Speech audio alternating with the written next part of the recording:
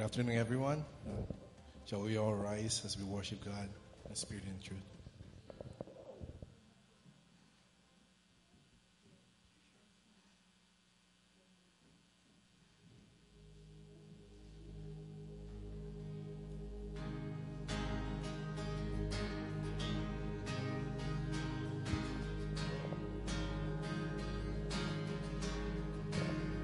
At your name, the mountains shake and crumble. At your name, the oceans roar and tumble. At your name, angels will bow. The earth will rejoice, your people cry out. Lord of all the earth will shout your name, filling up the skies with endless praise, endless praise. Yahweh, Yahweh, we love to shout your name, oh Lord. Sing out your name. At your name, the morning breaks in glory. At your name, at your name, creation sings your story. At your name, at your name, angels will bow. The earth will rejoice, your people cry out. Lord of all the earth will shout your name, filling up the skies with endless praise, endless praise. Yahweh, Yahweh, we love to shout your name, oh Lord. Come on, let's all declare that there's no one like our God. There's no one like our God. We will praise you, praise you. There's no one like our God. We will sing, there's no one like our God. We will praise you, praise you. There's no one like our God. We will sing, come on, sing it one more time. There's no one like our God. We will praise you, praise you, there's no one like our God. We will sing, there's no one like our God. We will praise you, there's no one like our God. We will sing.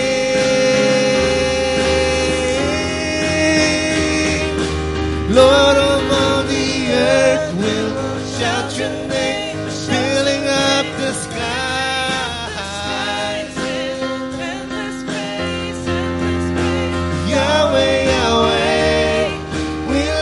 Shout your name, oh Lord of all the earth. Shout your name, filling up the skies with endless praise, endless praise. Yahweh, Yahweh, we love to shout your name, oh Lord.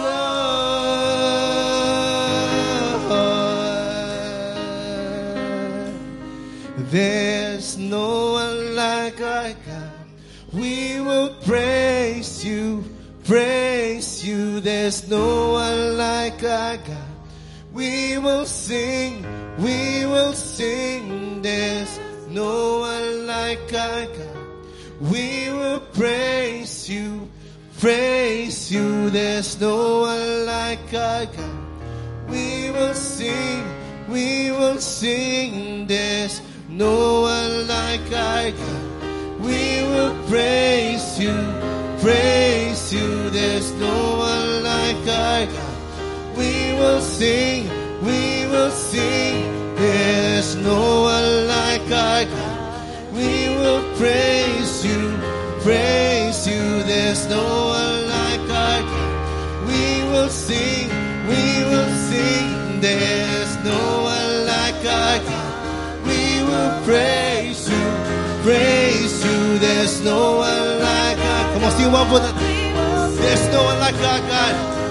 There's no one like our God.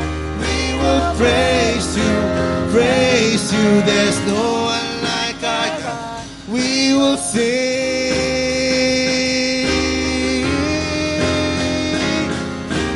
Lord of all the earth. We shout your name, filling up the skies. Yahweh, Yahweh, love to shout. Lord of all the earth, we'll shout your name, filling up the skies with endless praise, Yahweh, Yahweh, we love to shout your name, oh Lord.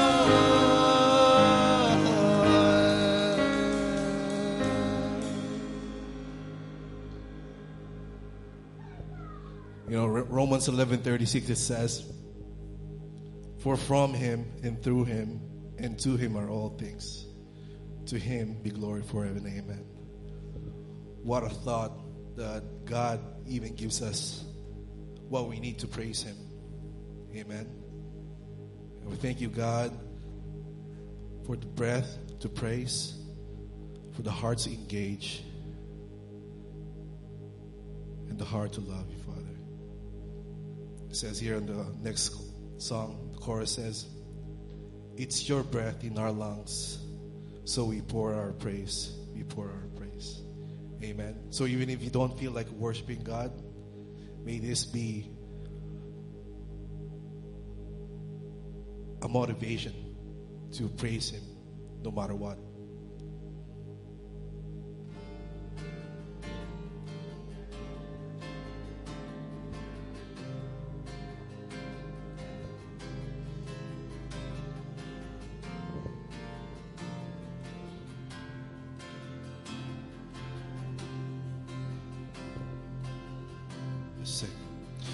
You give life, you are love, you bring light to the darkness, you give hope, you restore every heart that is broken.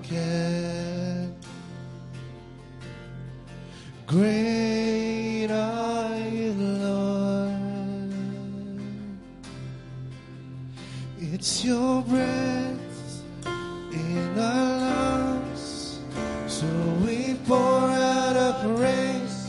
We pour out our praise. It's your breath in our lungs, so we pour out our praise to you only. Great are you, Lord. Sing, you give life.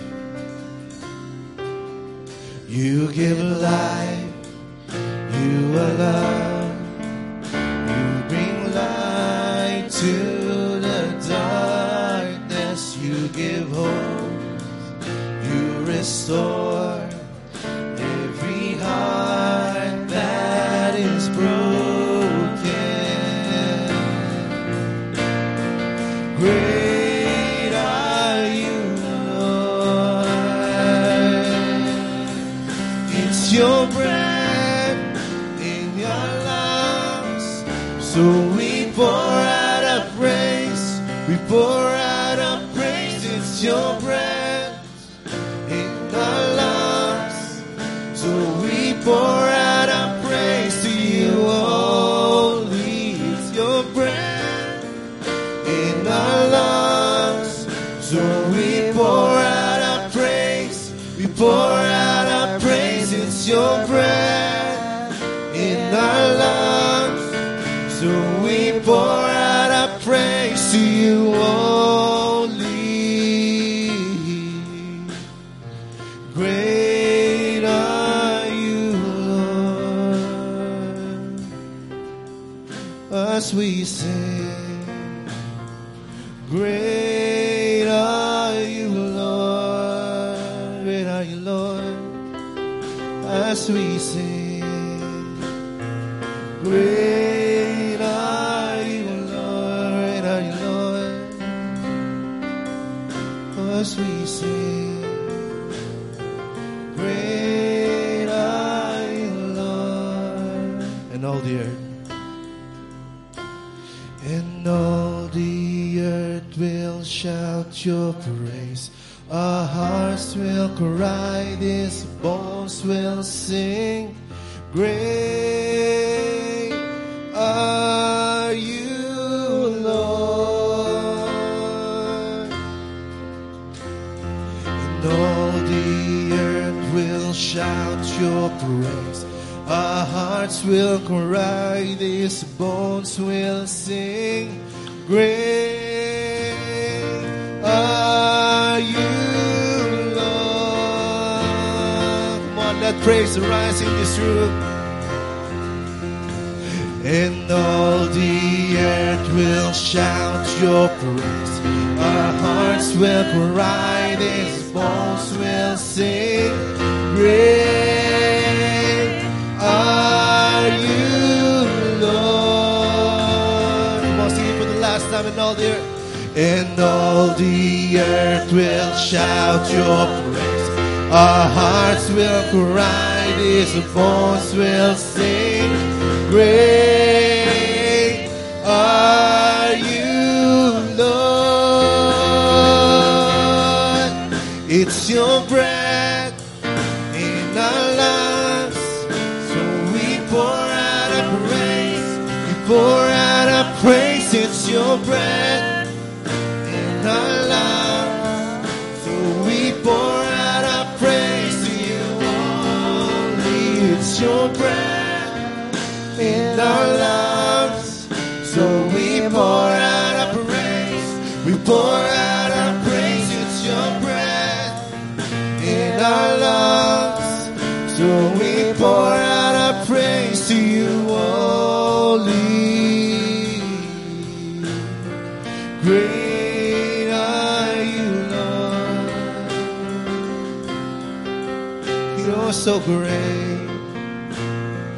Great are you, Lord. You're so great. Oh, so great. Great are you, Lord. In my life, oh, so great. Great are you, Lord. I want to just keep singing to him.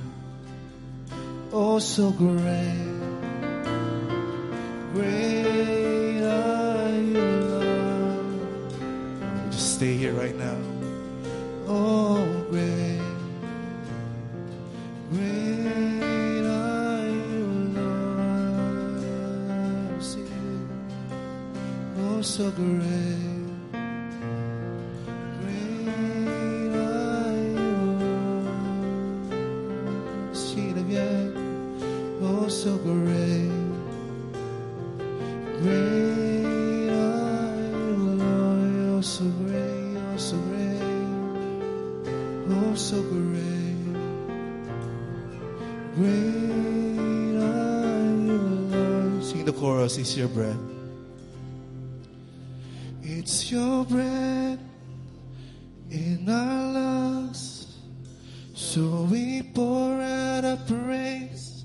We pour out our praise. It's your breath in our lungs, so we pour out our praise to you. Oh, it's your breath.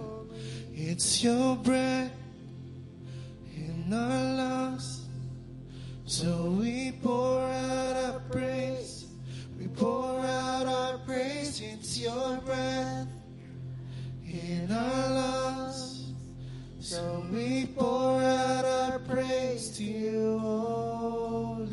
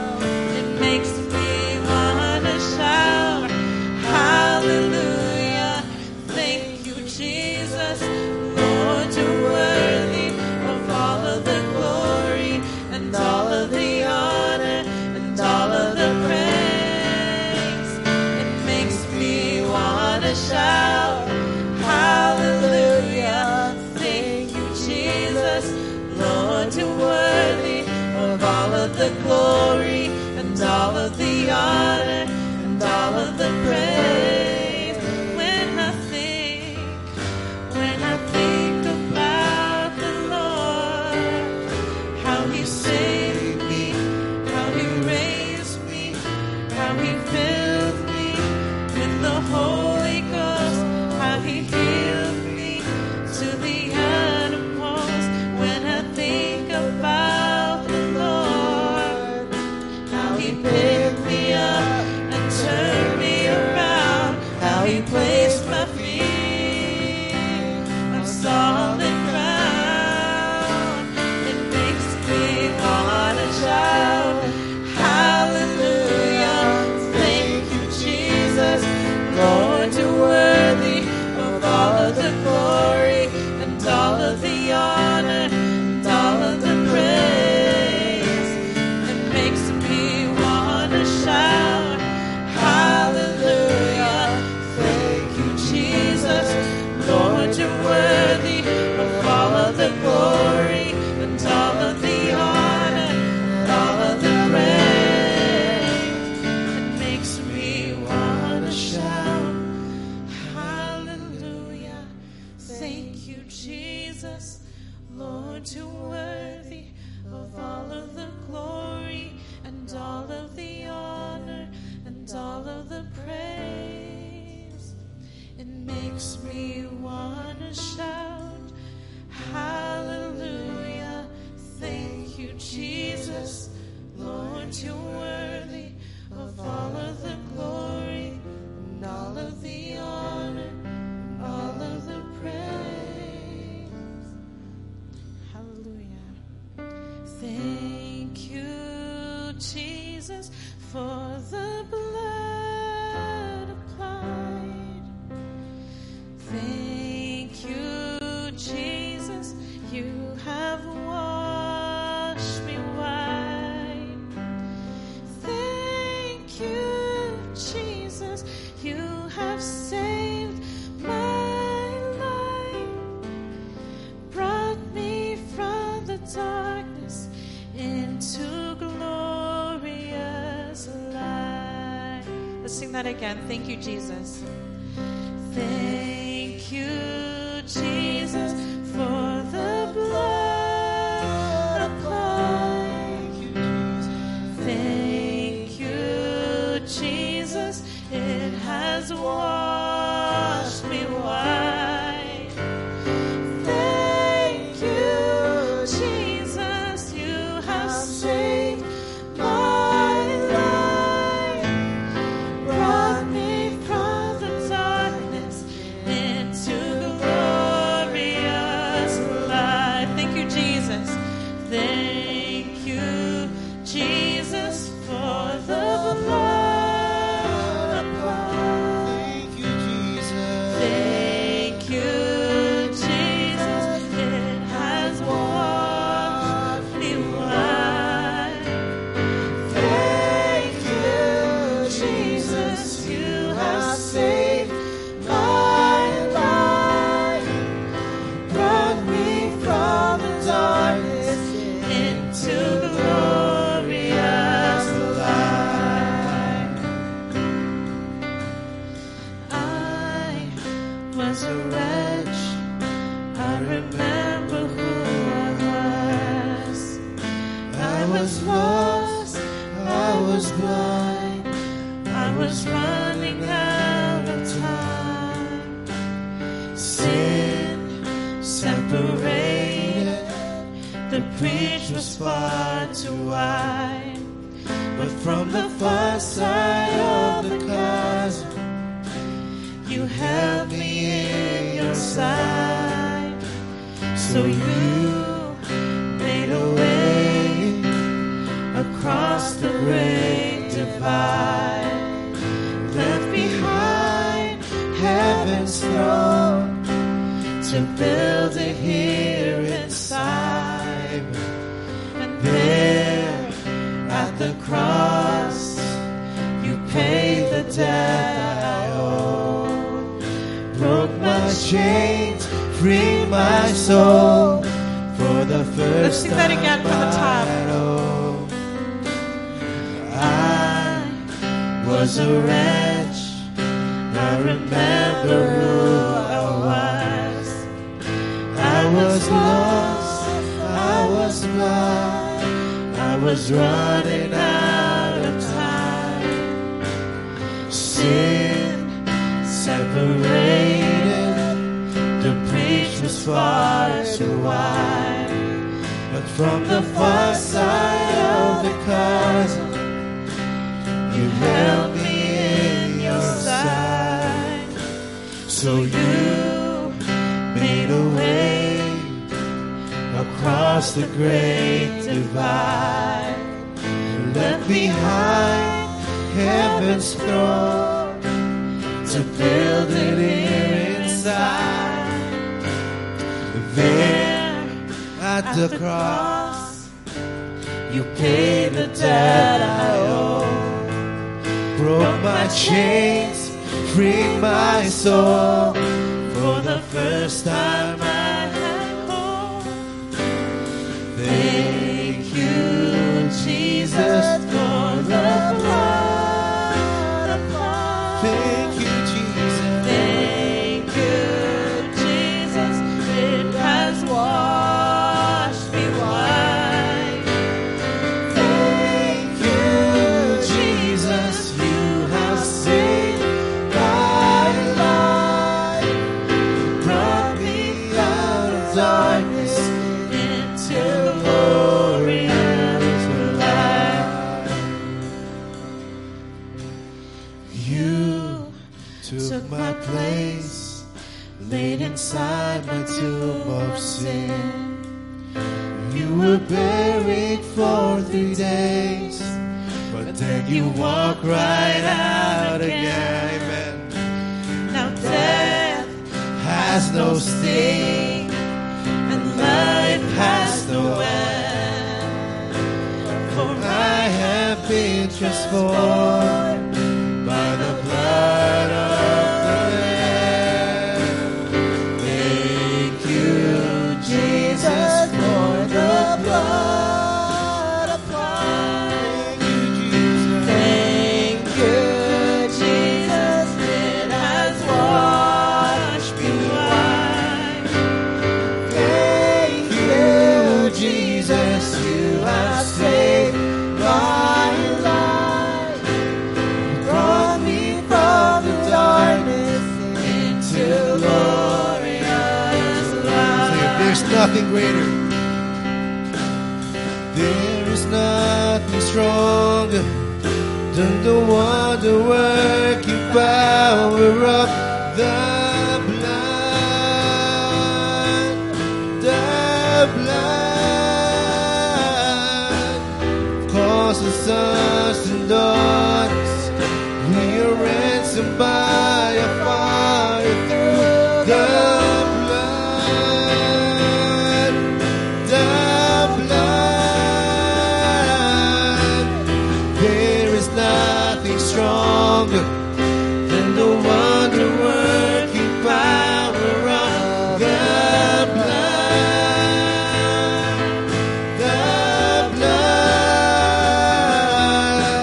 that calls the sons and daughters.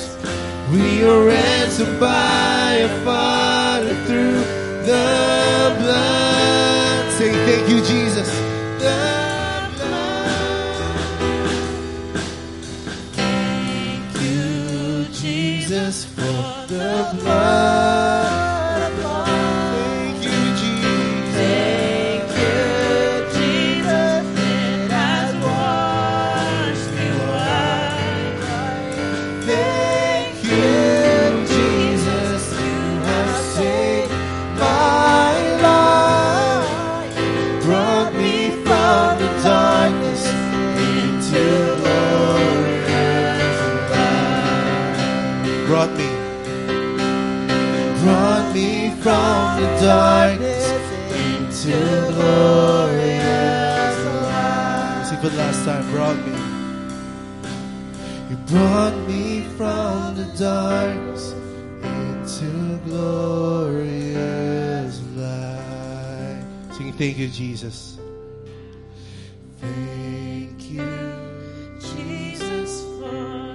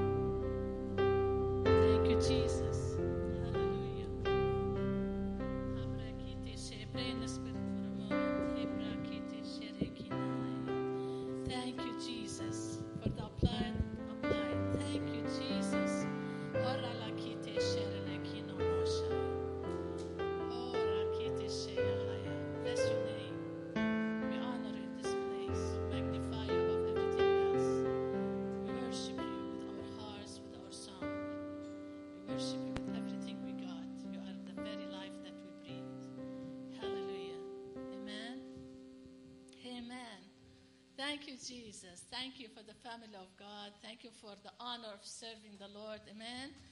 Hallelujah. So I'm going to share with you 2 Corinthians 5:14 as we prepare our hearts to give to the work of the ministry. Amen. It says, for the love of Christ constrains us, which is me and you, because we thus judge that if one died for all, then all were dead. So there's two words here I want to highlight. Constrains us. What that means. Here we go.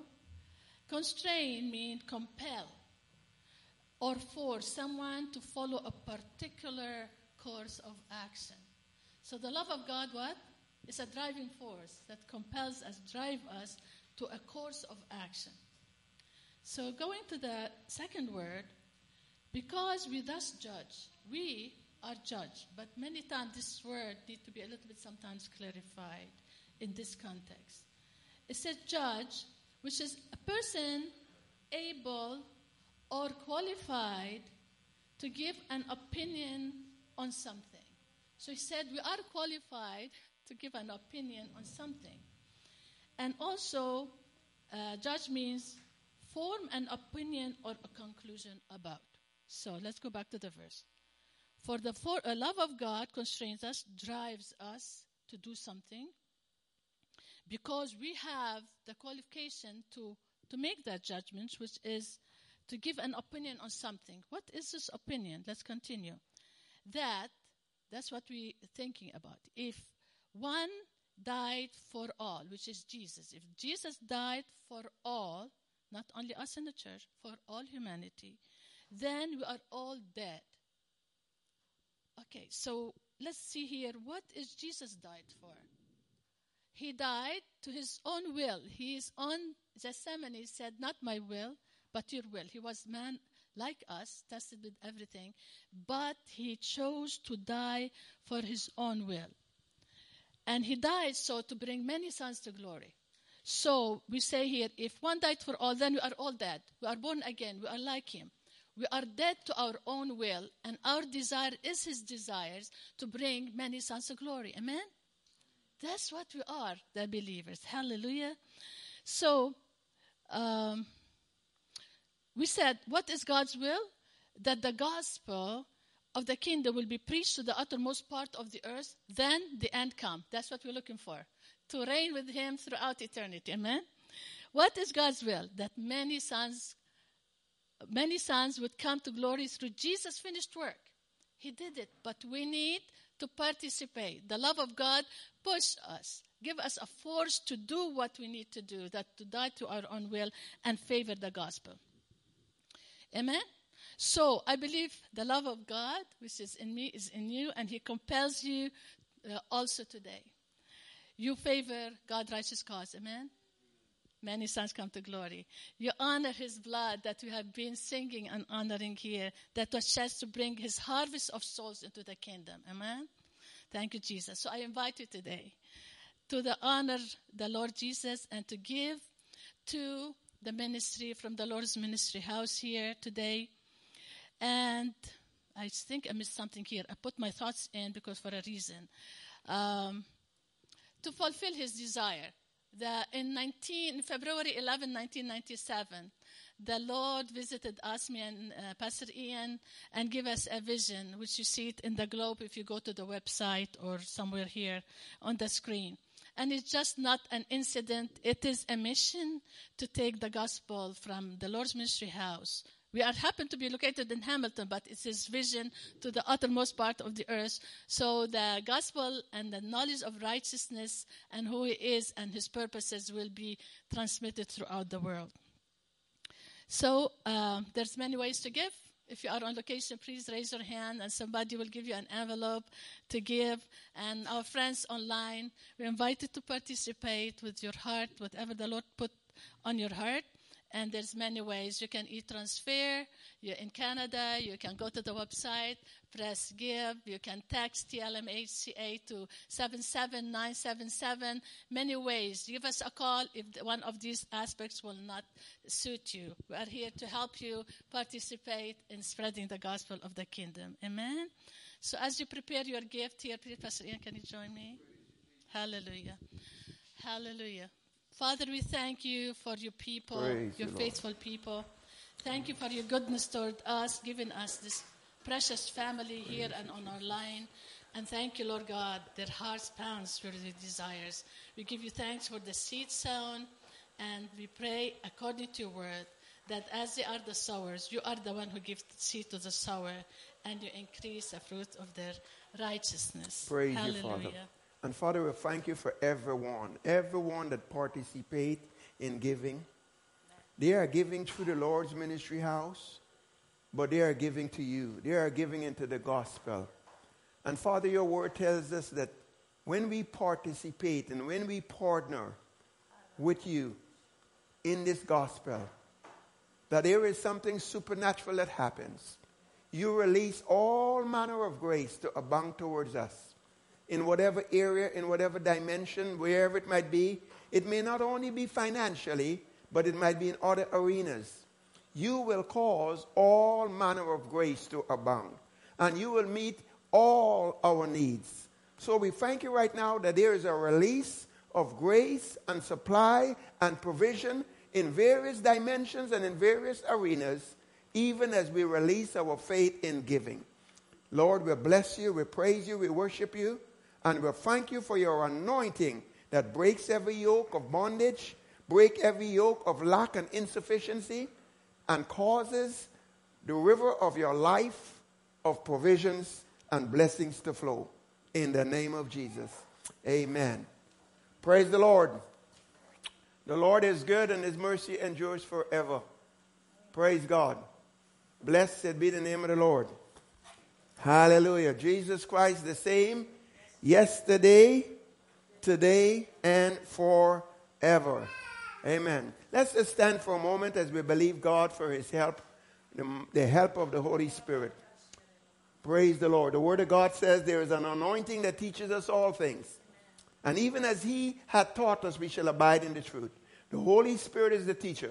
So we thank you, Spirit of the living God, for opening up our ears, opening up our eyes, giving us the spirit of wisdom and revelation, in the name of Jesus, so that we are able to comprehend those things that you want to reveal unto us, but grant grace that we might walk in them, that we might walk them out in the name of Jesus. And we give you thanks and praise and glory and honor in Jesus' name. Amen. Praise the Lord.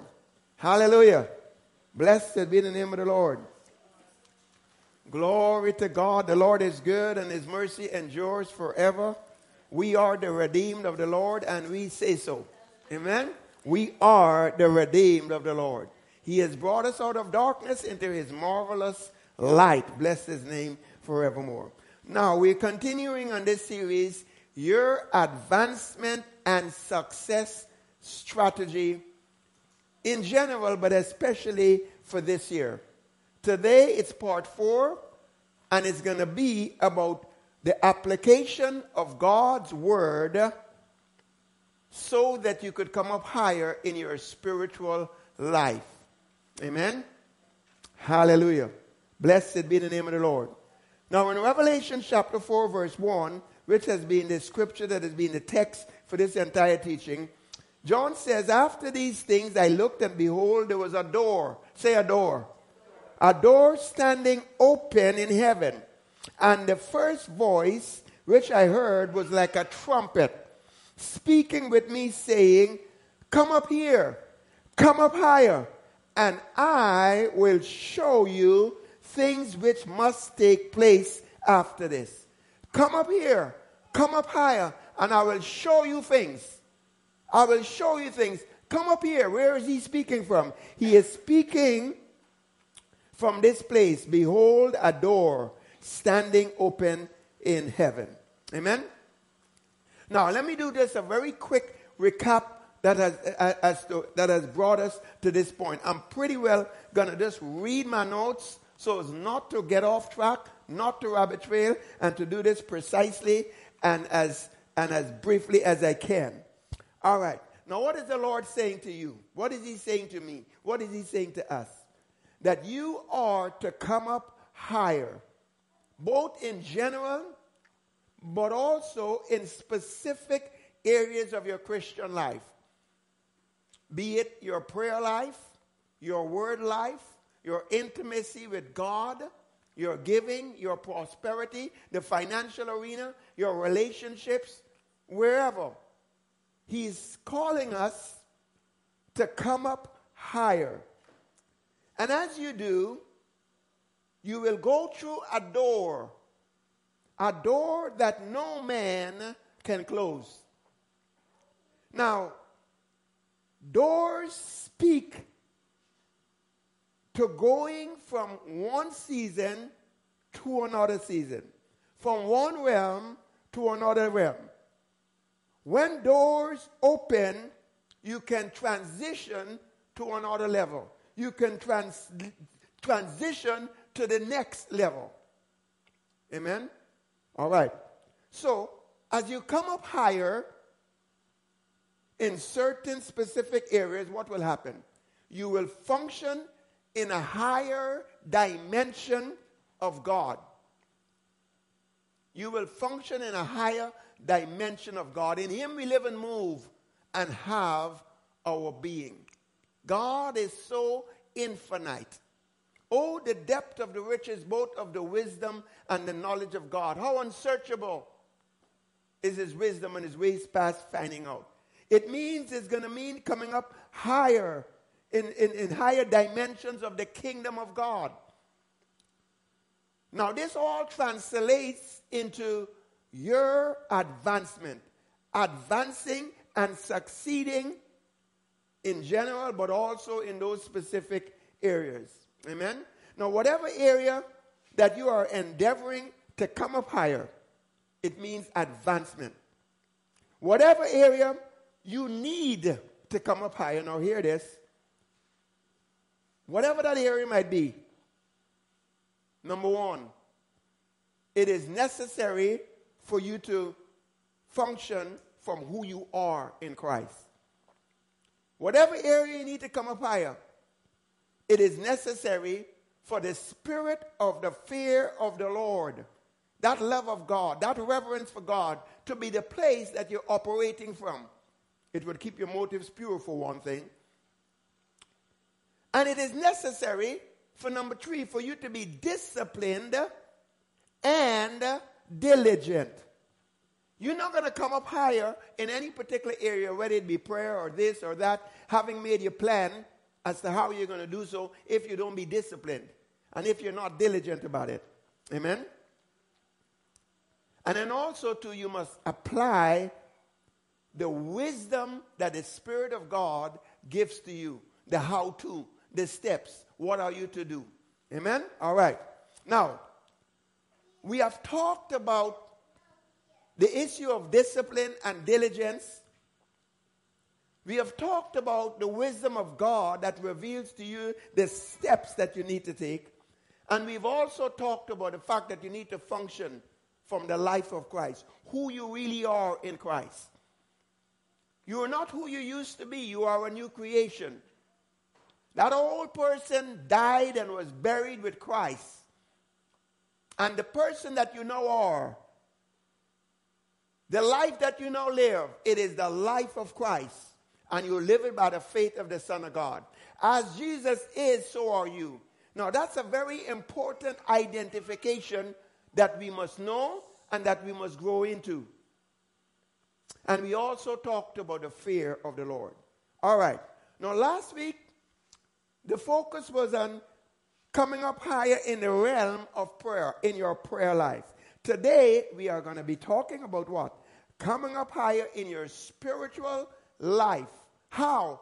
By coming up higher in the Word and in the application of the Word of God. The end result is going to be advancement and success. Amen? Are we ready? All right. Praise the Lord. All right.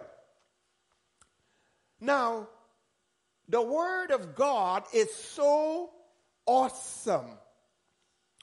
And the Word of God, in the beginning was the Word, and the Word was with God. Without that Word, there was nothing made that was made. The Word of God, God upholds all things by the word of his power. Any and every area of your life can come up higher by the application of the Word of God. Any area that you need to come up higher, the Word of God and its application is a necessary ingredient. Let's put it that way. In Deuteronomy chapter 6, Moses instructing the children of Israel said, "These are the commandments, the word, which the Lord commanded to teach you, and that you might do them. That you might do them in the land in which he is placing you, so that you might prosper in whatever you do." Well, we are in a land. We are in a new land. We are in the kingdom of God. And as we get a hold of the Word of God and apply the Word of God, we are going to prosper in the kingdom of God. Now, the kingdom of God, that realm of God, that place where God is in control, is an awesome realm. The kingdom of God, it says in Psalms 103 and verse 19, rules over all. The kingdom of God rules over sickness and disease and poverty and lack and curse and confusion. The kingdom of God rules over all the works of the enemy. So get a hold of this reality. The application of the Word of God will cause you to come up higher and to prosper in the kingdom of God, which would mean prosper in whatever you do. The application of the Word of God. Hallelujah. Jesus said in Matthew 4 verse 4, "Men shall not live but by bread alone, but that man shall live by every word that proceeded out of the mouth of God." The words that proceed out of the mouth of God can cause men to live, to have life, have it more abundantly in every arena. Hallelujah. Jesus said that when I went to the cross and I died and I paid the price and I was resurrected and I did all that I did and you were born again, you were made free indeed. Whom the Son sets free is free indeed. Every born again child of God has absolute, total, perfect, and complete freedom and liberty in their spirit. You've been made free indeed. Now, what you're going to experience in your life is going to be determined by what? Jesus said, if you continue in my word, and you know the word, and you do the word, and you apply the word, then you're going to be free. When you know the word and you apply the word will make you free. So all of that liberty that we have in our spirit can become experiential by the knowledge and the application of the Word of God. Amen. In James chapter 1 verse 22 to 25, you can look it up. But James was saying, look here. Don't be just a hearer of the word, but be a doer of the word. Be a doer of the word. And then he went on to say in verse 25 that a man is like a man that looks into the mirror of the Word of God. Let me turn to it and just dissect it just a little bit. Amen? So James chapter 1 verse 22, he said, if you be doers of the word and not hearers only, be doers of the word and not hearers only, deceiving yourself. Verse 25. Now listen closely. He who looks into the perfect law of liberty, that's the Word of God. The Word has the power to produce liberty. The Word is alive and powerful. The Word has power to penetrate to the dividing of soul and spirit and joints and marrow and every segment, every aspect of your life in any area. So he says, if you would look, gaze, and keep on looking into that perfect law of liberty, which is the Word of God, and continue. Don't stop. Continue. Don't stop. Continue. Jesus says, if you continue in my word, then are you my disciples indeed, and you will know the truth, and the truth shall make you free. So James says, he who looks into this word, this which is the perfect law of liberty, and continues. What happened? And he's not a forgetful hearer. He doesn't forget what it is he sees in the mirror of the word of God. He doesn't forget it, but he's a doer of it. He is bound to it. He remains tied to it. What happens? He will be blessed in whatever he does. He will be blessed and he will be empowered to have good success in what he does. In other words, then you see, we may hear a word, we may see a scripture, we will understand this what the word of God says. But then when the problems come, when challenges come, we forget what we saw. And we become affected by something else. Well, James says that's not how it works. He says if you would get a hold of the word, look at the word. That word is the perfect law of liberty. And don't let it go. Don't let the enemy push you off of it. Don't let tests and trials and tribulation and offense and persecution or experiences or history or nothing, don't let anything get you off of it. If you will do that, you will prosper in whatever you do. Whatever. What is whatever? Whatever is whatever. In whatever arena. Amen? In Psalm chapter 1, it says, you will be like a tree planted by the rivers of water that will bring forth fruit in its season. And whatever you do will what? Prosper. What am I saying? I am saying that the knowledge and the application of the word of God will cause you to come up higher and to prosper and to advance in any area of your life. Blessed be the name of the Lord. Glory to God. In Deuteronomy 32 verse 47, write it down, check it out later. But it says, look, it's not a vain thing. It's not a waste of your time to be letting the word come into your eyes and come into your ears and to have it upon your doorpost and to have it upon your mirror and to speak about it in the morning, speak about it in the afternoon, talk about it when you're lying down. It's not a waste of your time to continually apply yourself to the word of God. It is not a vain thing. Because it is your life. That word is your life. Blessed be the name of the Lord. Now, why does it work? Why is the word so awesome? Well, number one, God himself backs up the word. He watches over that word to perform it. God is a God of integrity. Amen? He cannot lie. He magnifies his word above everything else. He is bound to his word. His word cannot return void, but it accomplishes what he pleases, and it prospers in the thing whereunto it is sent. The word of God is the most solid foundation that exists. 1 Kings chapter 8 verse 56 says, the word of God, there was not one word, not one promise, not one thing that God had promised that has failed. Blessed be the name of the Lord. Now understand this. By the power of the Holy Ghost, capture what the word of God is. It's not just some ink and paper. This word of God is supernatural. God and his word are one. Man, I give you the word of God. I speak the word of God. There is a release of God himself. God and his word are one. The word is supernatural. The word is powerful. It is alive. The scripture says in Hebrews 4 verse 13, everything is naked and defenseless before that word. It must bow to that word. The word is incorruptible. The word is eternal. The word is like a hammer. The word is like a fire. Blessed be the name of the Lord. We are talking about the application of the word of God so that you could come up higher. Higher in your spiritual life, but quite frankly, higher in any area. Amen? Now, what does coming up higher in your spiritual life look like?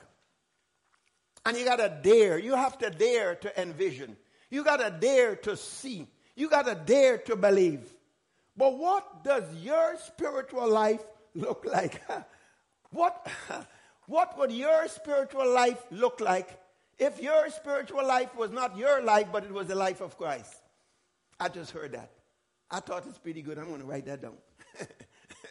Amen.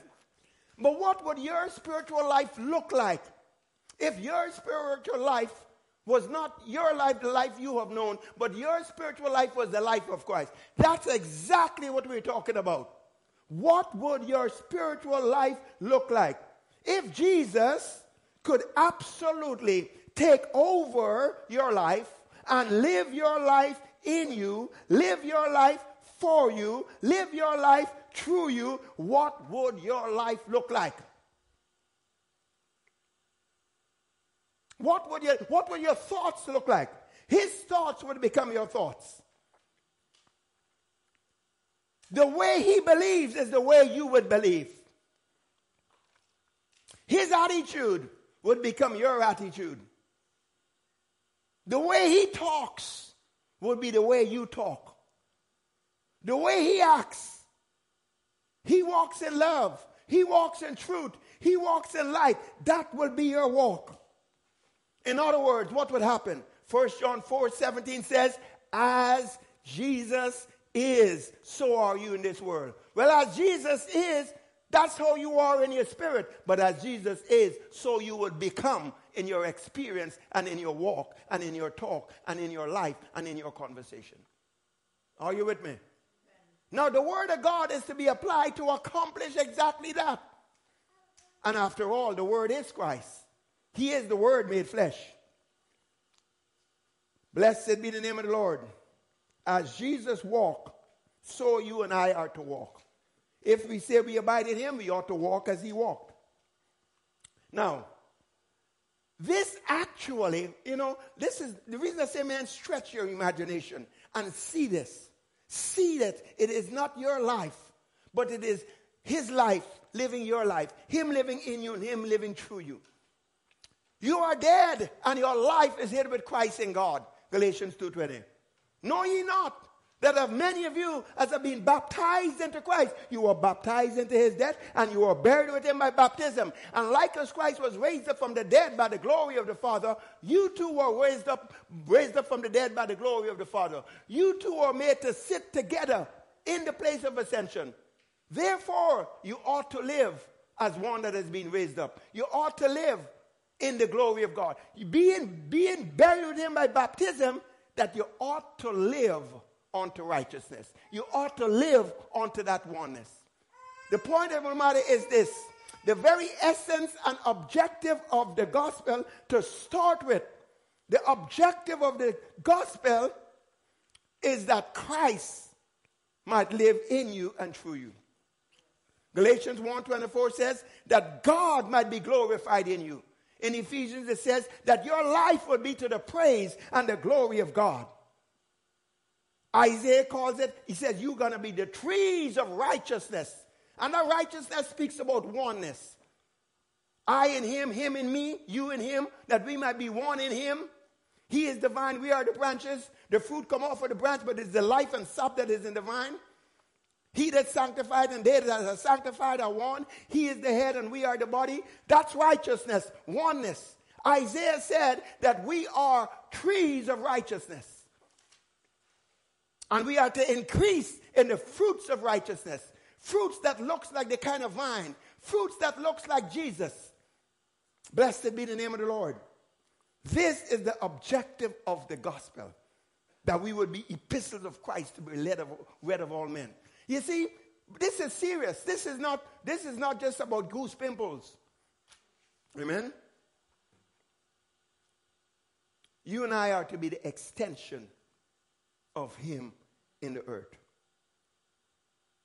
I know we have our own individual personalities, and that's okay. God has chosen it that way. But at the end of the day, with whatever personality you have, you are to be a manifestation of certain dimensions of God himself. Glory to God. Hallelujah. Man, this is why Paul calls it a high calling. Pressing to the mark for the prize of the high calling. Come up here. The high calling of God in Christ. So, like as I said, if Christ is living in you and living through you, And he can take over your life. Where Colossians 3 verse 3 says, you are dead and your life is hid with Christ in God. And when Christ, who is your life, shall appear. If we can live in that reality, and the more and more that becomes our reality, his thinking becomes your thinking. His believing becomes your believing. His attitude becomes your attitude. His speaking becomes your speaking. His actions become your actions. Now that is what the scripture calls your conversation. Your conversation. Say conversation. Your thinking, your believing, your attitude, your speaking, and your actions, that is what your conversation is. And there are several scriptures about that regarding your conversation. But now what happened is, you and I, we tend to think of our conversation in the context of our speaking. Well, there is an element of our conversation that is just what people see and hear. And for that reason, Paul says in 1 Timothy chapter 4, verse 12 to Timothy, look, don't let anybody despise your youth. Don't let them judge you based on your youth. And all of that stuff. Don't let that kind of, he said, but be an example. Be a leader. Be an example of the believers in word and in purity. And then he says, and in conversation. In conversation. Now, on one level, Paul was saying, and because what are people going to see? They can't see your thinking. They can't know exactly your believing. And sometimes they see your attitude. Amen. All right. But primarily, they are going to see your actions. And they're going to hear your words.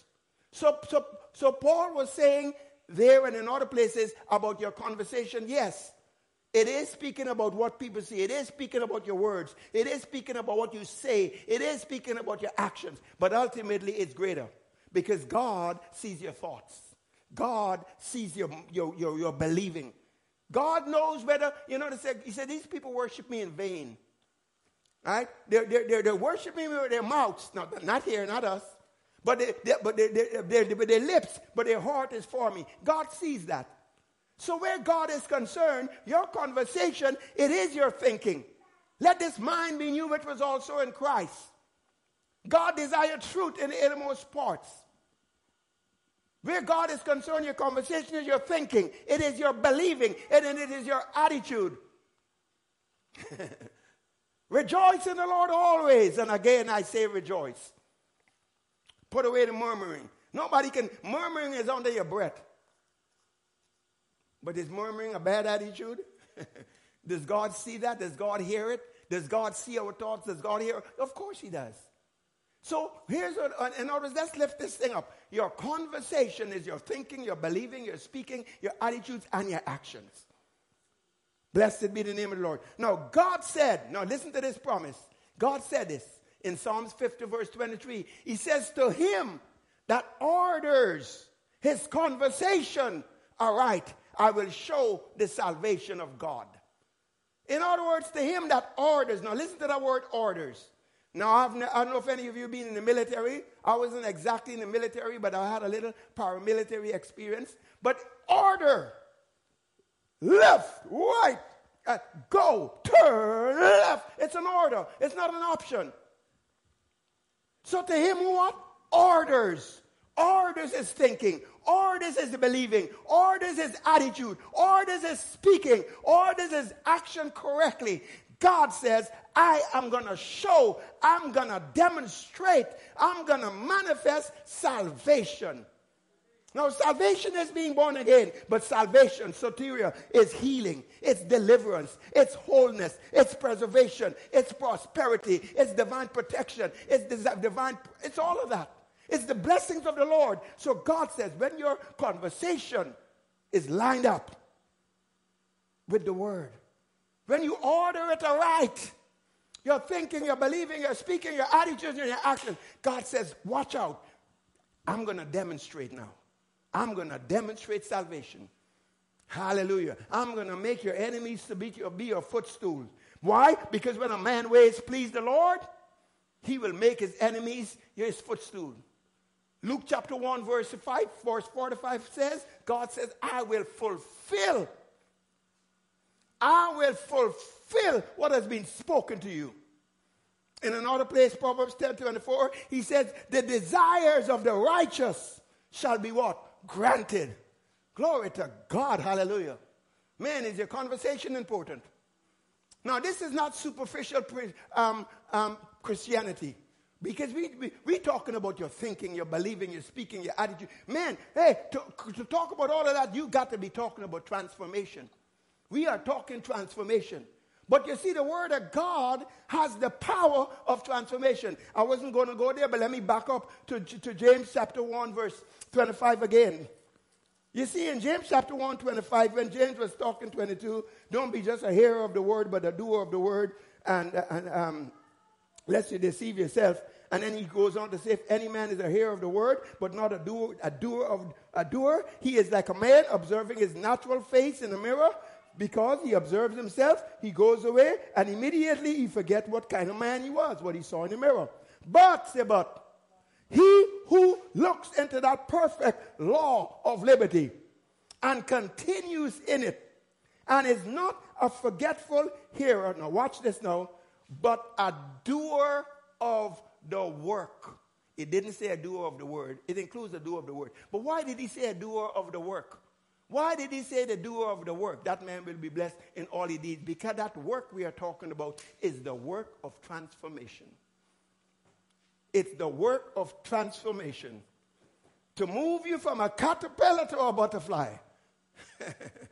Amen. Glory to God. Be transformed by the renewing of your mind. Hallelujah. Receive with meekness the engrafted word, which is able to save your soul. Hallelujah. The word of the Lord is perfect, converting the soul. Amen. Transformation. All right. So when we talking, thinking, believing, speaking, we are talking about transformation.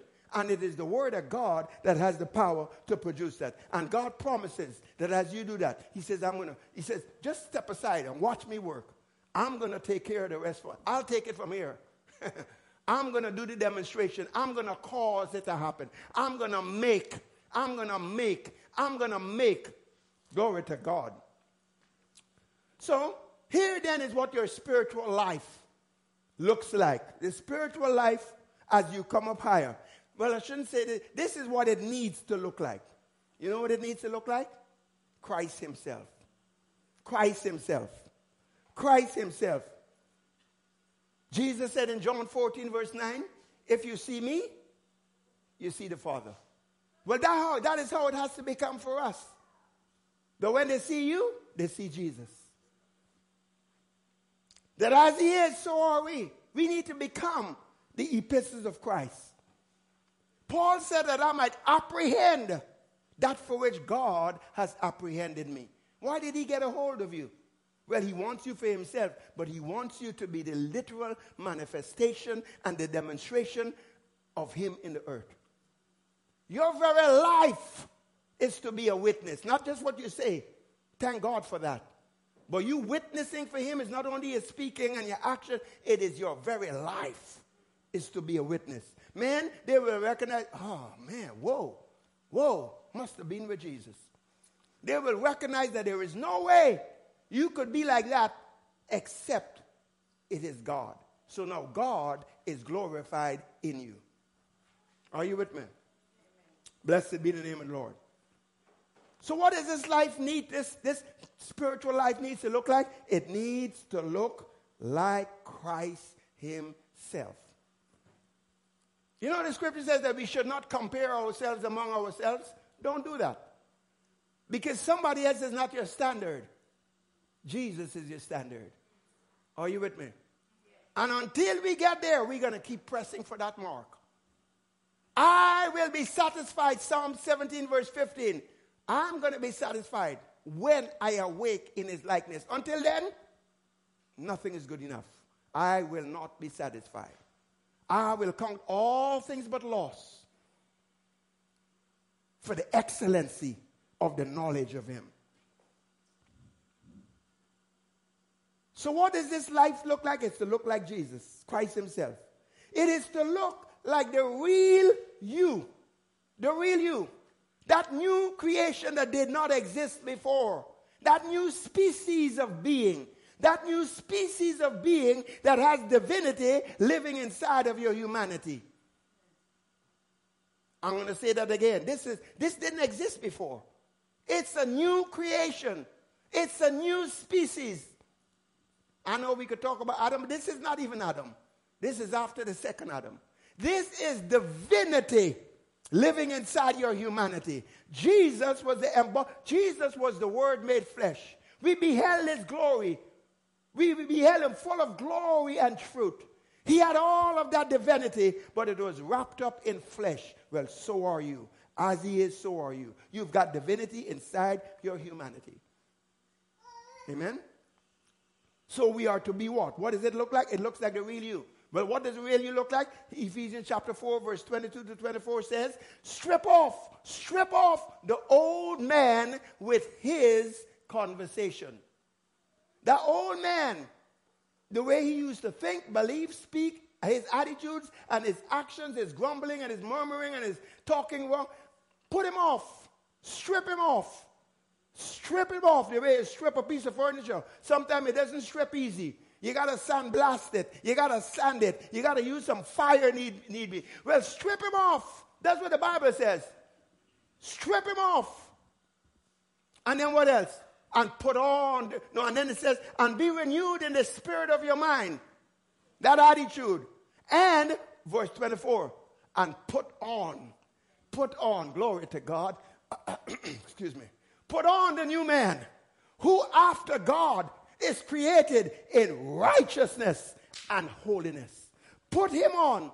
Put on that new man that is created in righteousness, oneness with God, having the authority of the Lord Jesus Christ, being in right standing with God, that can stand in the presence of God as if sin never existed, free from guilt and shame and condemnation and insecurity and inferiority. Put on that new man created in righteousness, that knows what his rights and his authority is, knows what belongs to him, because he's an heir of God and he's a joint heir with Christ. And all of these promises are yes and amen. Put him on. And put on the new man created in righteousness and holiness. You are being sanctified by the blood and by the word of the living God and by the Spirit of God. You are not your own. You are separated unto God. Hallelujah. Amen. That's it. That's who you need to be, that new man. That's who you need to be, Christ himself. That new man, Jesus was made to be sin. He's been made the righteousness of God in Christ. New creation, all things have passed away. Behold, all things have become new, and all things are of God. Hallelujah. Blessed be the name of the Lord. So, how are we going to get there? How are you to live? How are you to walk? How are you to think and to talk and to believe and to speak? What? Let's put it this way. Now, what defines and guides this spiritual life and conversation? What defines it and what guides it? Philippians chapter 3 and verse 20. Remember conversation, say conversation. All right? I guess you know conversation is more than just what you speak. Praise the Lord. Glory to God. Philippians chapter 3 verse 20. Now, Old King James calls it conversation. New King James calls it citizenship. But anyway, I am old-timer, so I'm going to go with Old King James, all right? Is that okay? It says, our conversation is in heaven. Our citizenship is in heaven. Our conversation is in heaven. So what is to define your thinking, your believing, your speaking, your attitudes, and your action is heaven. It needs to be according to heaven. It needs to be according to heaven. Now, don't just think about the planet heaven. Think about that realm. That realm in which you're blessed with every spiritual blessing in heavenly places. Think about that realm. Psalms 119 verse 8 and 9. Where the word of God is forever settled in heaven. Think about that realm where it is finished. So, what is it saying? Your conversation, your thinking, your believing, your speaking needs to be in line and in harmony with what is finished, with the word that is settled in heaven, the way it is in heaven, and that's how it could be that way on earth. That's how it works. You know, the Lord said to me one time about Psalms 119, 8 and 9, And it was very simple. It wasn't sophisticated, but it was very simple. With Psalms 190, verse 8 and 9, that says his word is forever settled in heaven. And so he said to me, it's up to me to settle it on earth.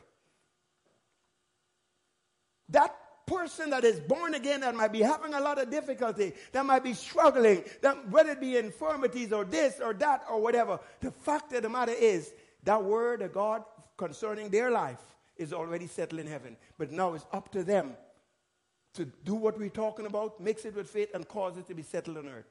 It says in Hebrews chapter 4 and verse 2 that a promise being left unto them, it did not profit them. It did not benefit them because it was not mixed with faith. Amen? It's settled. It's done. It is finished.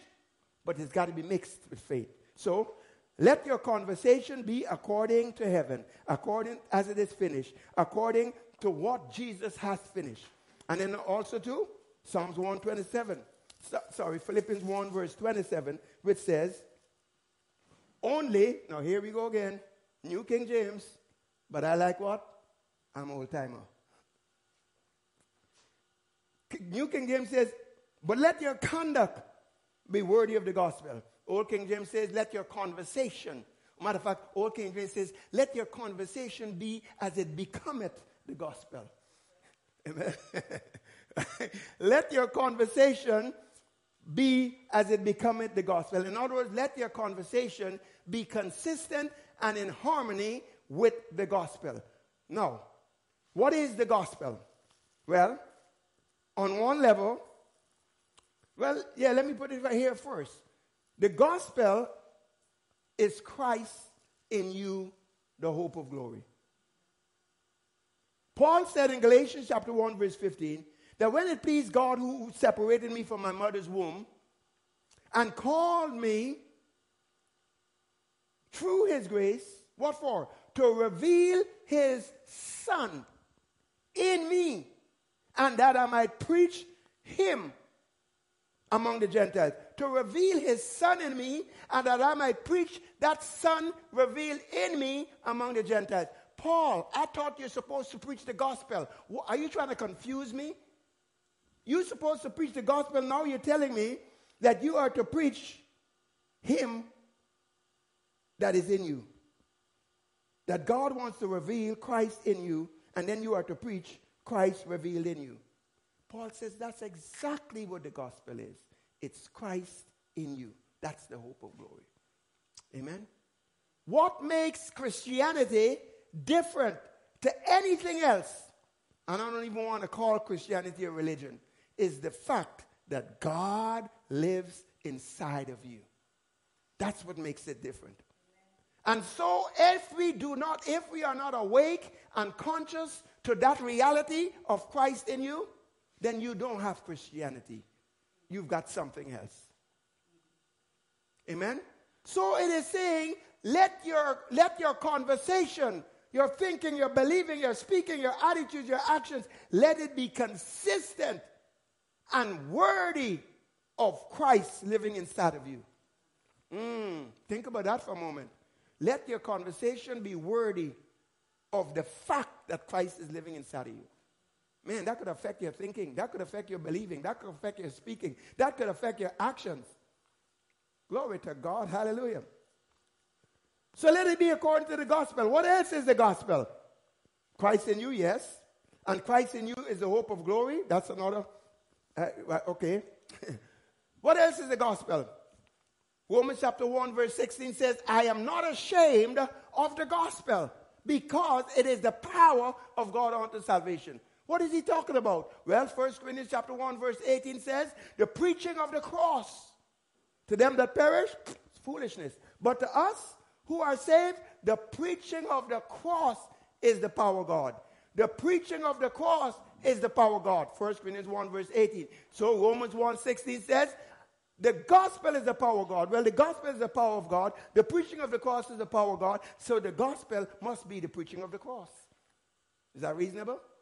So the gospel is what? Good news. What good news? Jesus died. He was buried. He was resurrected. He shed his blood. He ascended to the Father's right hand. And all authority and power has been given unto him. And that power and authority is in his name. That's the gospel. That's good news. So the gospel is the sacrifice of Christ.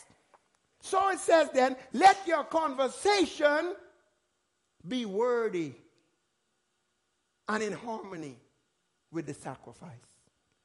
Not only what Jesus did, but if I could just inject this here, not just what he did for you, death, burial, resurrection, ascension, shedding his blood, but also what he did with you. What did he do with you? God placed you in Christ when he was on that cross. By the faith of the operation of God, Colossians 2 verse 12. God placed you, know you not?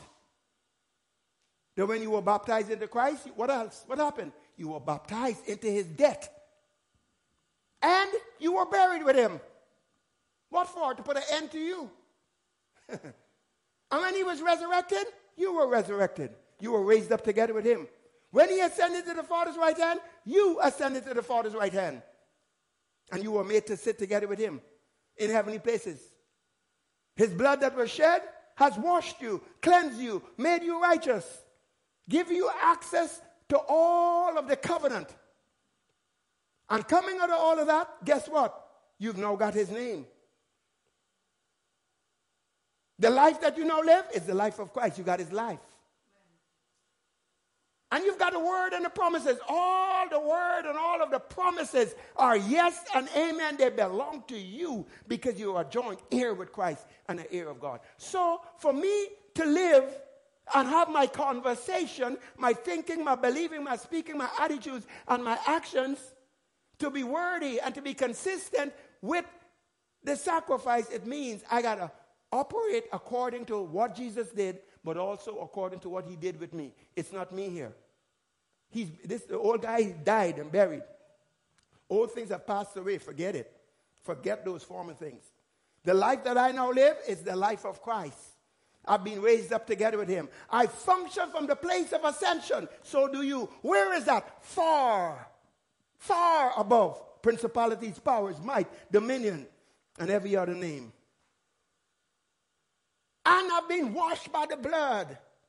We are justified by faith in that blood. We sang about it. That blood declares that you are the righteousness of God in Christ. The life you now live is the life of Christ. It's no longer you that live. The power and authority of that name is yours. So you are to live. All those promises are yours. Whatever we ask according to his will, we know that he hears us. And if we know that he hears us, then we know that we have the petitions that we desire of him. What are we talking about here? We are talking about letting your thinking, your believing, your speaking, your attitudes be consistent. And even in honor to the sacrifice. That means I might be dealing with an infirmity in the natural. But I got to look at that infirmity and I got to operate as who I am. I have a common, intimate union and participation in everything that Jesus did. Communion. He died, I died. He was buried, I was buried. He was resurrected, I was resurrected. He ascended, I ascended too. Common union. Common union. Many are sick and many are weak and many die early. Why? They're not discerning the Lord's body, not recognizing what was done, what this cup means, what this blood means, and what this bread means. And because of that, some are weak, some are sick, some die early. You've got a common union. So now, when you understand these things, what does it say? Let your thinking, your believing, your speaking, your attitudes, your actions, your conversation, and your conduct, let it be consistent with what? The good news, the sacrifice. Amen? And then of course righteousness. But let's skip that one. Right? Okay. Ooh. All right. Now there are three things that are necessary for you to come up higher in your spiritual life and conversation. We obviously having a conversation, are we? You like this conversation? Praise the Lord. Glory to God. 3 things that are necessary to come up higher in your spiritual life and conversation, Pastor Dan, that would put you in harmony with heaven and with Christ himself. 3 things. Peter said in Acts chapter 6, verse 4, Peter said, we will devote ourselves to the ministry of prayer and the word. 3 things. Number 1, devote. Devote ourselves. I'll call that surrender. 3 things that are necessary for you to come up higher in your conversation, in your thinking, your believing, and speaking. Number 1, surrender. You shall devote yourself. And to the ministry of prayer. So, the second one is prayer. And to the ministry of the word. The third one is the word. All right. Let's just talk about the surrender part briefly. John the Baptist said something that I like. I know sometimes people will say, oh, this is law, legalism, blah, blah, blah, blah, blah, blah, blah. But anyway, I like the spirit of it. Well, John chapter 3, verse 30, John says, I must decrease, but he must what? Increase. Paul says, for me to live is Christ. And to die, say die. Say die like real die. Die. Come on, give me an echo to it. Die. All right.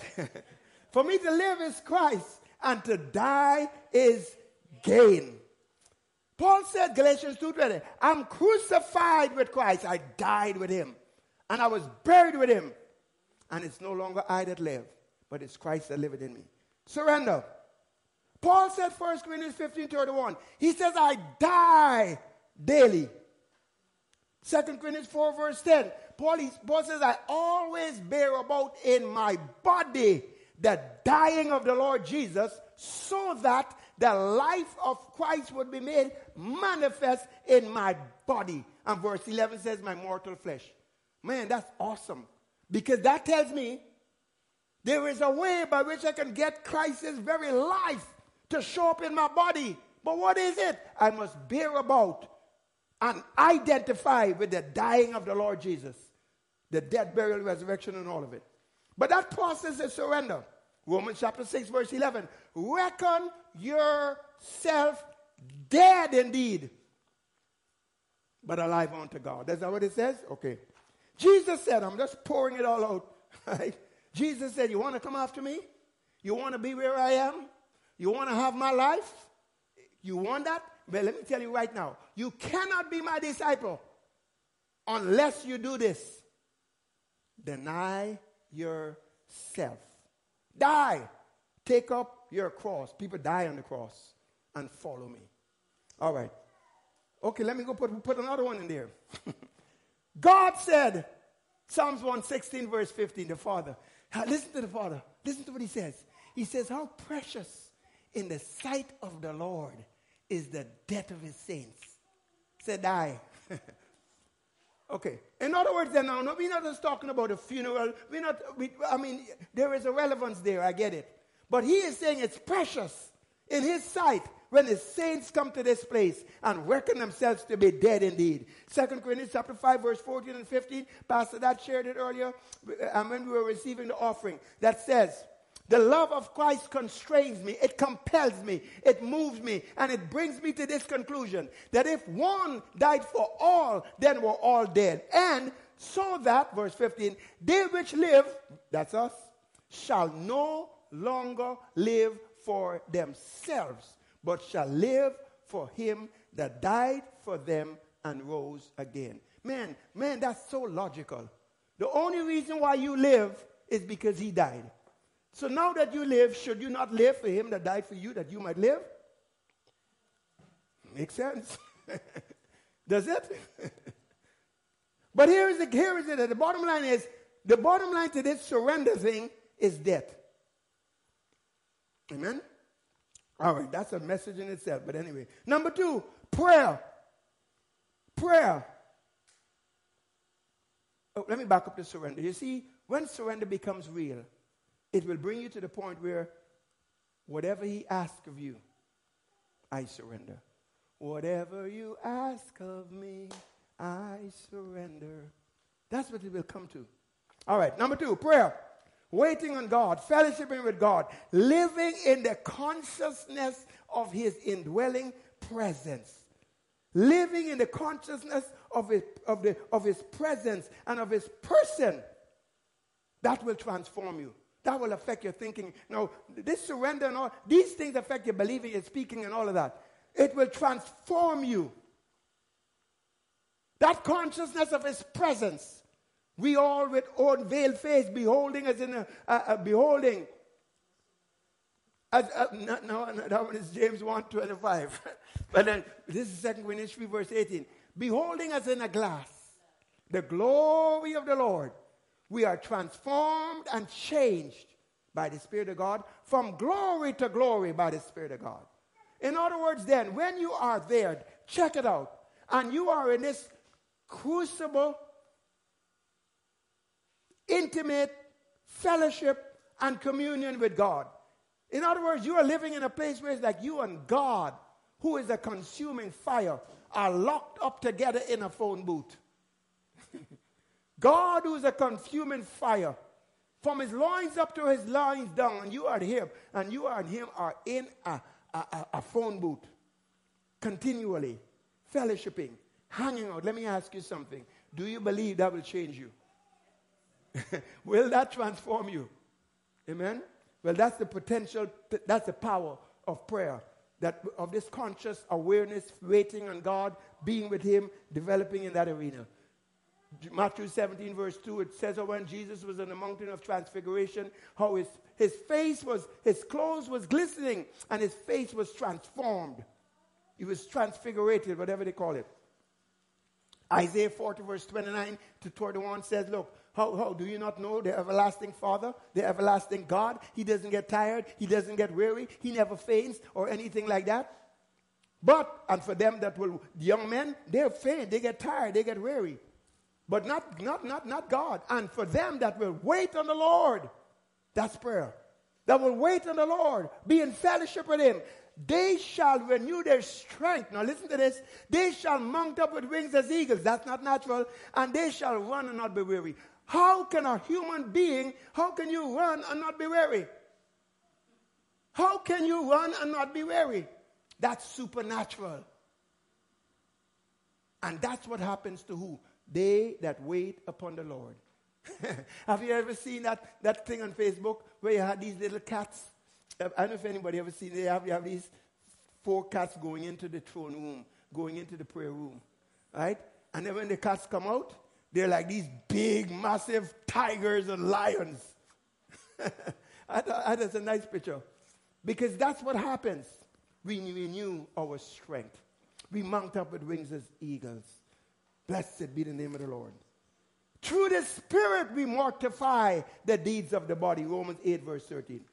So living with God, who is that consuming fire, interacting with him, he who is pure and perfect and impeccably pure, and it just transforms your prayer. Number 6. Sorry, no, number 6. Number 3. The Word of God.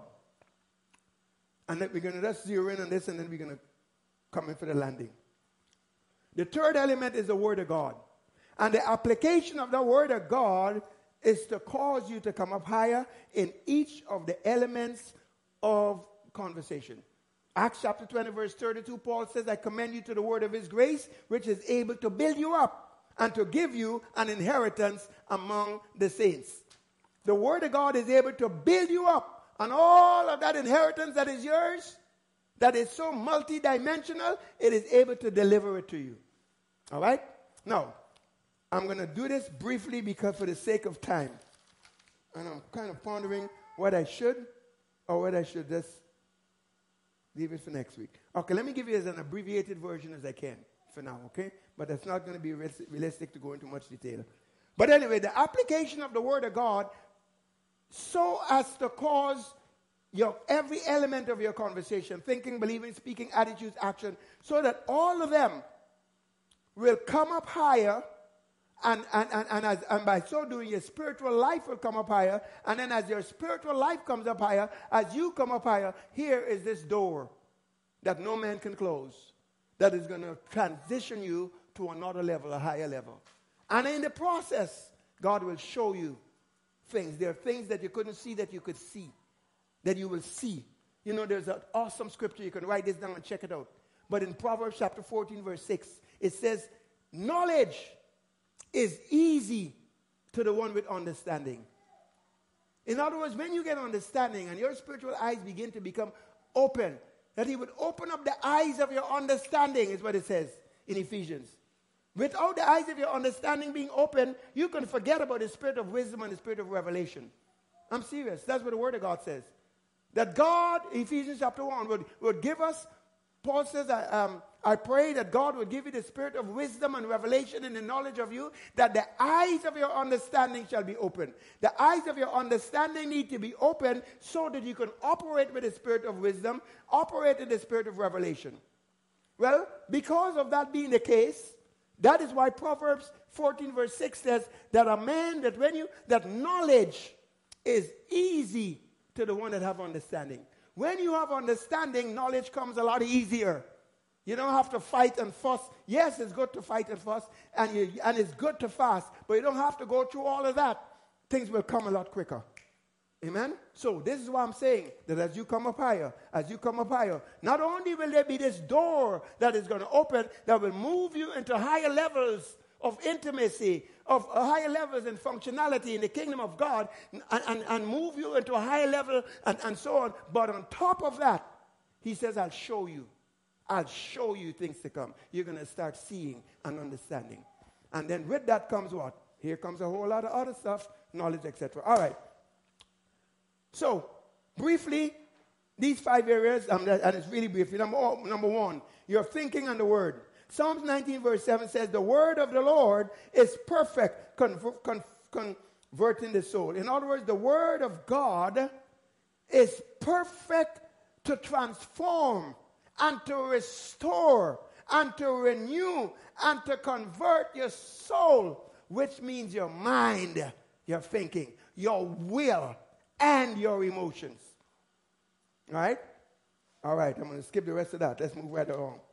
And then to the point that we could have this mind in us that was also in Christ Jesus. That means you're going to have to feed now. I'm just skipping stuff. We're going to come back here next week, okay? But it's going to mean you're going to have to feed on the word. You're going to have to meditate on the word. The battle is in the mind. You're going to have to feed on the word. Job 23 verse 12 says, I treasure the words of his mouth more than my necessary food. Next thing, you're believing. You're believing on the word. John chapter 6 verse 26 to 28, Jesus said this. Jesus said to his disciples, this was just after they had the loaves and the fishes and a miracle took place. And I mean, they were searching for Jesus. Oh, Jesus, we didn't see you leave with you and your disciples, but now we found you. Right? Remember the crossover? And Jesus says, yeah, sure. You found me, you're celebrating. What are you celebrating about? You celebrating because you love me so much? You celebrating because of the sign? You celebrating because you got fed with our loaves and fishes. That's why. Because in a little while, you're going to want to crucify me. So don't. So he said, so Jesus, I'm paraphrasing the story, okay? Right? So Jesus said in John chapter 6, 26, 28, Jesus says, look here, don't labor for the food that perishes, that goes in your mouth and then comes out somewhere else. Don't labor for that. Don't labor over bread and tea. But he says labor in this. Labor for the word of God. And in Hebrews chapter 4 verse 9 it says, there remains a rest for the people of God. There remains a rest for the people of God. You see, when you are not resting, you are not trusting. Because he who has entered into his rest has himself ceased from his works. There is a place of rest. There's a place where there is total dependence and confidence in God. When your faith comes to a place of maturity. And so he says, that we are to enter into that place. But then hear what he says in verse 11. Hebrews 4:11. He says, let us therefore labor, be diligent to enter into that rest. And then he tells us how. He said the word of God is alive and powerful and sharper than any two-edged sword. What is he saying? He is saying, this is where you need to live. You need to come into this place of rest. You need to come into this place of absolute, total trust and so on and so forth. You need to come to this place where you're free from anxiety and all of this stuff. And he says, here is how you can get there. You're going to have to labor in the word. Labor in the word. Amen? All right. Leave that alone, moving along. Why? What's for? So that you can believe. So that you can believe. Only believe. So that you can believe. You got to believe before you can have. You got to believe before you get manifestation. Believe you receive it and you shall have it, but you got to believe first. I will sit up on the wall until I can see what he says. Amen. So Jesus says, labor in the word, labor in the word, labor in the word so you can come to that place. Martha, yeah, Lazarus has been dead for a while, but don't worry. Don't worry about it. Only believe and you'll see the glory of God. So we got to the issue of believing. All right. And then number 3, your attitude. We need the whole spirit of our minds renewed. It says in Ephesians 4:23. Psalms 19 verse 8, the word of the Lord are light, and they are the rejoicing of the heart. Oh, they make the heart happy. Jeremiah 15 verse 16, your words were found, and I ate them. I ate them. And they were the joy and the rejoicing of my heart. Rejoice in the Lord always. So there's a joy, there's an attitude, there's a dimension wherein you could be affected even in that emotional realm and in your attitude by the application of this word of God. Number 4, your talk and your word. It says that the words of my mouth be acceptable in your sight. Letting the word of God take over your speech. We're going to leave that alone. We're going to have to come back to that. And then your walk. We are to walk even as Jesus walked. If we say we are one with him and we abide in him, we are to walk like him. We got to love like him. We got to be like him. We got to walk in light. Walk in truth. Amen? No. That word of God is a lamp to your feet. It's a light to your path. That word of God will affect your thinking, your believing, all of it. So let's conclude here. Back to Deuteronomy 32 verse 47. It's not a waste of time to be so diligent in the word. Why? It is your whole life is dependent on it. So I'm going to close by saying these things. You got to take some action. What action should you take you got to take some action to develop the relationship with the word. That's a good way to put it. In other words, the word, you need to have a relationship with the word the same way you'd want to have a relationship with your husband or with your wife. You got to have a relationship with your word the same way you would with your parents or with your school teacher, because the word is to be that way to you. And in order to do that, there's 3 things you must do. Number 1, respect. You're going to have a respect and a reverence and highly esteem the word. The Psalms 112, man, he feared the Lord and he delighted greatly in the word of God. Number 2, you got to obey the word. You got to obey the word. You want the word of God to obey you? Well, you got to obey the word. It's like that. That's what Jesus said. Jesus said, if you abide in me and my word abide in you, you shall ask whatever you will, and it shall be done. What is he saying? He says, if you obey the word will obey you. But if you don't obey the word, don't expect the word to obey you. Jesus' mother said the same thing. Whatever he said to you, do it. Didn't she say that? And then number 3, you got to spend much time in the word. Ecclesiastes 11 verse 6 says, in the morning sow your seed, and in the evening sow it again. You don't know which is going to profit. Meditate upon the word day and night. Give yourself wholly and completely unto it. Study to show yourself approved. So the point is this. At the end of the day, all of this is going to have to come down to some kind of action. You got to literally come up with a plan as to how can I, number 1, increase in my word level and apply that word. And a good place to start is, number 1, is to go after developing a relationship with the Word. Don't let it be some inanimate thing, words written on a page. It is alive. It's real. It's alive. It's alive. You ever take a fish out of an aquarium and put it on the countertop? What happens? What happens if you take a fish out of a bowl? It begins to bounce around. Why? It's alive. Well, the Word of God is alive. Develop a relationship with the Word of God by respecting it, reverencing that Word, trembling before that Word, and obey that Word. Obey that Word. Do what it says. And then what else? Because when you obey the Word, you will build it into your life. And then also to spend much time in the Word. And you got to plan it. It's not going to just happen. It doesn't just happen. No one wins the Olympics by accident. They did a lot of training. They did a lot of practicing and so on. You do not come to the place of mastery in any area without diligence. So, Father, I pray right now for every single one underneath the sound of my voice. I pray, oh Father, that you would grant unto them a spirit of discipline and diligence and wisdom to charter a plan as to how they are going to develop this relationship with the Word and how they're going to apply the Word so that they can come up higher and that their thinking, their believing, their speaking, their attitudes and their actions could become in harmony with that Word, in harmony with who they are in Christ, in harmony with the reality of the sacrifice, the price that has been paid for them. Father, I pray, oh God, that you would grant them such grace in the name of Jesus, that they would be diligent to make their calling and their election sure in Jesus' name. Father, I give you thanks and praise and glory and honor for doing it in Jesus' name. Amen. We're going to back up next week and we're going to double back and complete some of this. Amen. Praise the Lord. Thank you, Pastor Ian. Thank you, Jesus. So this word, you can go, if you want to listen to it again, to our YouTube channel, TLMHCA, and you can go over it if you want to go more and more. And if you got blessed by it, make sure you share it. Tell somebody about it or to get it also. Few reminders.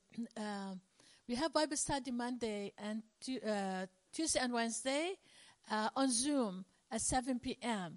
You are welcome to join us where you can have the word and then get the chance to answer, to ask your questions. And you can go to tlmh.ca /live. And there's a button for Tuesday, button for Wednesday, and you will be joining us. And before also we go, I need to remind you, when it says in the Word of God that when you give a cup of water to someone, as if you did it to Jesus. If you visit somebody in the hospitals, you did it for Jesus. What I'm asking you is because of you're going all around, God take you places, and He has people for your life to bring them in. Always be equipped. We have it free there. Grab few of them, hand it to someone. When you hand it, you're handing them the word. And it will not return void. You might be in a rush.